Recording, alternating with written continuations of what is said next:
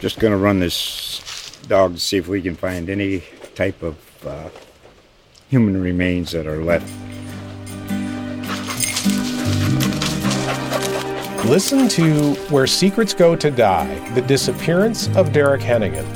From the Detroit Free Press, a new podcast set in the woods of Michigan's Upper Peninsula. Available on Apple, Spotify, Freep.com, or wherever you get your podcasts.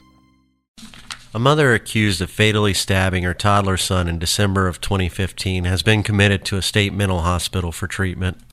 Egypt Monique Robinson, 30, had been scheduled to appear in court Wednesday for a competency hearing in the case. Prosecutors have been seeking the death penalty against her since December 29, 2015, when authorities discovered her 3-year-old son, Aries Juan Acevedo, stabbed to death and stuffed in a suitcase in a swamp behind a Callaway home. Authorities described the circumstances of his death as a ritual sacrifice.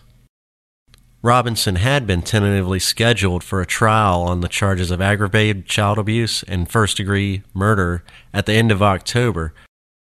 However, the future of her case is now uncertain, with Robinson being sent to a state mental hospital for treatment. Documents filed in the case do not reveal the grounds for the decision, as psychological and health records are not public. However, Circuit Judge Michael Overstreet deemed Robinson incompetent to proceed at this time. This is Zach McDonald. Visit thenewsherald.com to read the entire article. Just going to run this dog to see if we can find any type of human remains that are left.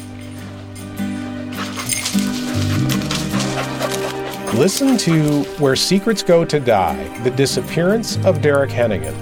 From the Detroit Free Press, a new podcast set in the woods of Michigan's Upper Peninsula. Available on Apple, Spotify, Freep.com, or wherever you get your podcasts.